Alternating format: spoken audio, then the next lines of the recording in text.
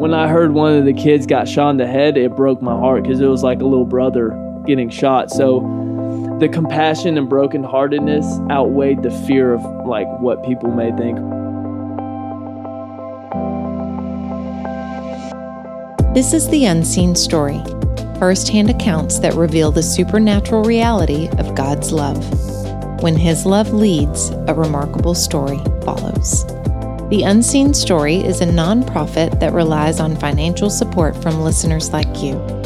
Please visit our website, theunseenstory.org, to find out how you can partner with us today. You're listening to Justin's story, Moved with Compassion. You're listening to Justin's story, Moved with Compassion. We're in a Saturday night service at the church, and one of the ministers grabs the mic and says, we have some, an emergency has happened in the neighborhood.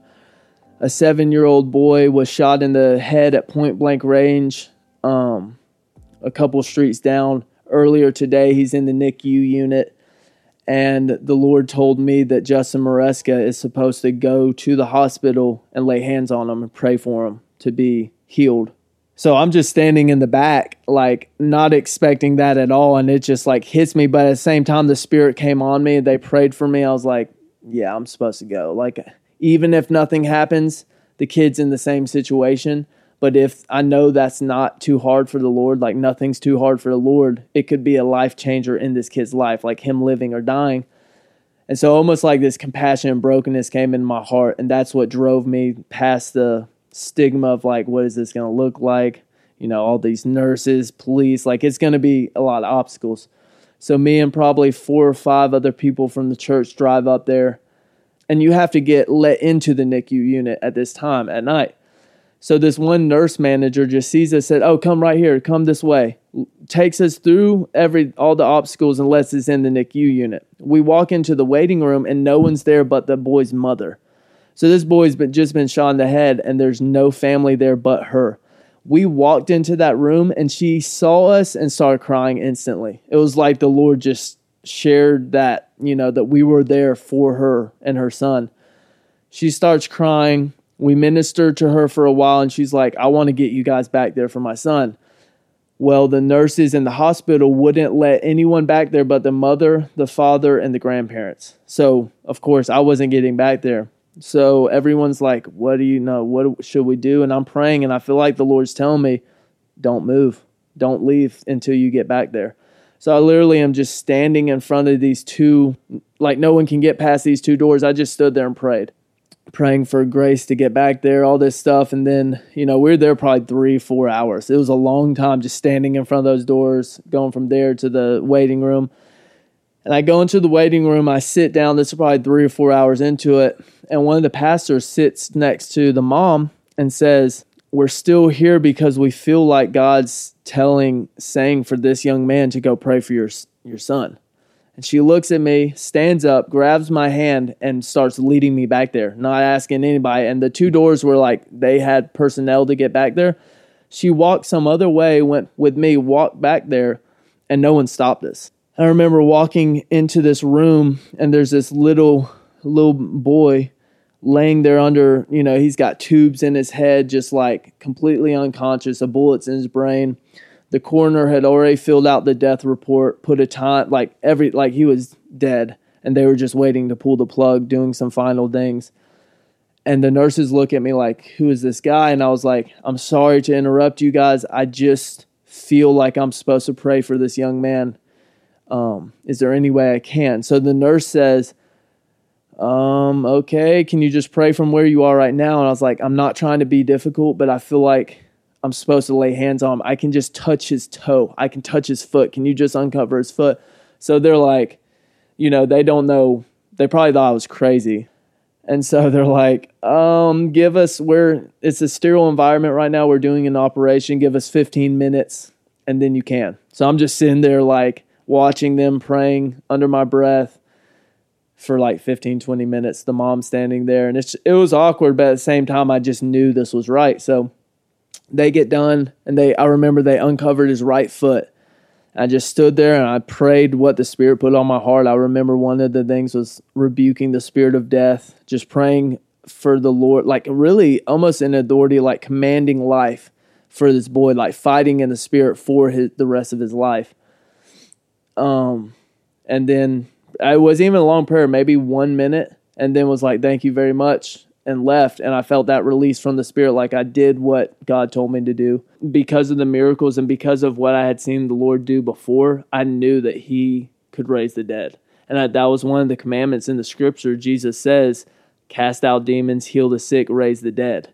And I believe wholeheartedly He meant that for any of His disciples to do. So I hadn't seen it before. I had heard of testimonies of that happening, and I just believed that the Lord could do it. I mean, He's the creator of life, so I believe that He could do that, and everyone from that church believed the same thing. So literally 5 of us in agreement went to that hospital in agreement that the Lord would raise him back to life, or that was what we were contending for. And then the next morning or next day sometime, I get a call, because I went back home, just family stuff Sunday. I get a call that's like one of the ministers, he was overly excited. He was like, the Lord brought AJ back to life. Like, he's alive. Again, his heart's beating. He's off the machine. They were just all blown away, all the nurses and stuff. And the coroner had to go to the mom and apologize to her for filling out the death report. Had to erase that, change that. And then one of the prophecies that had come forth to the mother, because she was crying, saying, my boy's not even going to turn 8. And it was crazy because his birthday he was turning 8 on August the 8th. So it was like 8, and 8 is the number of new beginnings. And one of the people said, your boy's going to have a new beginning. He's going to turn 8. So that was back in 2017, so 2 years ago. So now he's probably 10 years old. He lives in Warner Robins, plays sports, normal life. I mean, just amazing thing that Jesus did in healing this young man. And I didn't know the gifts of the Holy Spirit. All that stuff was today. I didn't know anything about that. The church I grew up in never talked about the Holy Spirit, so I had no clue before that. But since the Holy Spirit revealed Himself to me since 19, this was when I was 21 or so, and I had seen Him work before, there was also that faith in my heart that, well, if anyone can do this, like, I know I can't, but Lord, I've seen You use me before. I've seen You flow through me before. I know You can do it. You can raise someone back to life easily. Like You did it with Lazarus. Jesus, You can do this.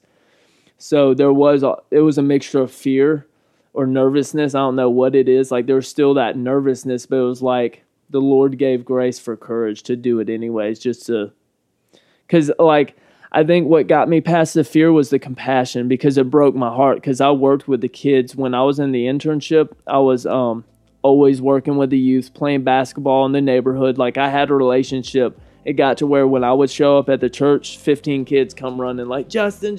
So when I heard one of the kids got shot in the head, it broke my heart, because it was like a little brother getting shot. So the compassion and brokenheartedness outweighed the fear of like what people may think, or what if God doesn't do it. Because honestly, if nothing happens, it's just the same as it is. But what if God shows up is kind of the thing in my heart. So, and He did. So I think that compassion outweighed the fear I had of nothing happening. We encourage you to ask Holy Spirit what He wants to say to you through this story. We invite you to partner with us through your God-given resources of time, prayer, and finances. Without your sharing, these stories don't spread to those who need them. Without your prayers, we are limited in what we can do for the kingdom. Without your finances, these powerful stories of God's supernatural love go untold.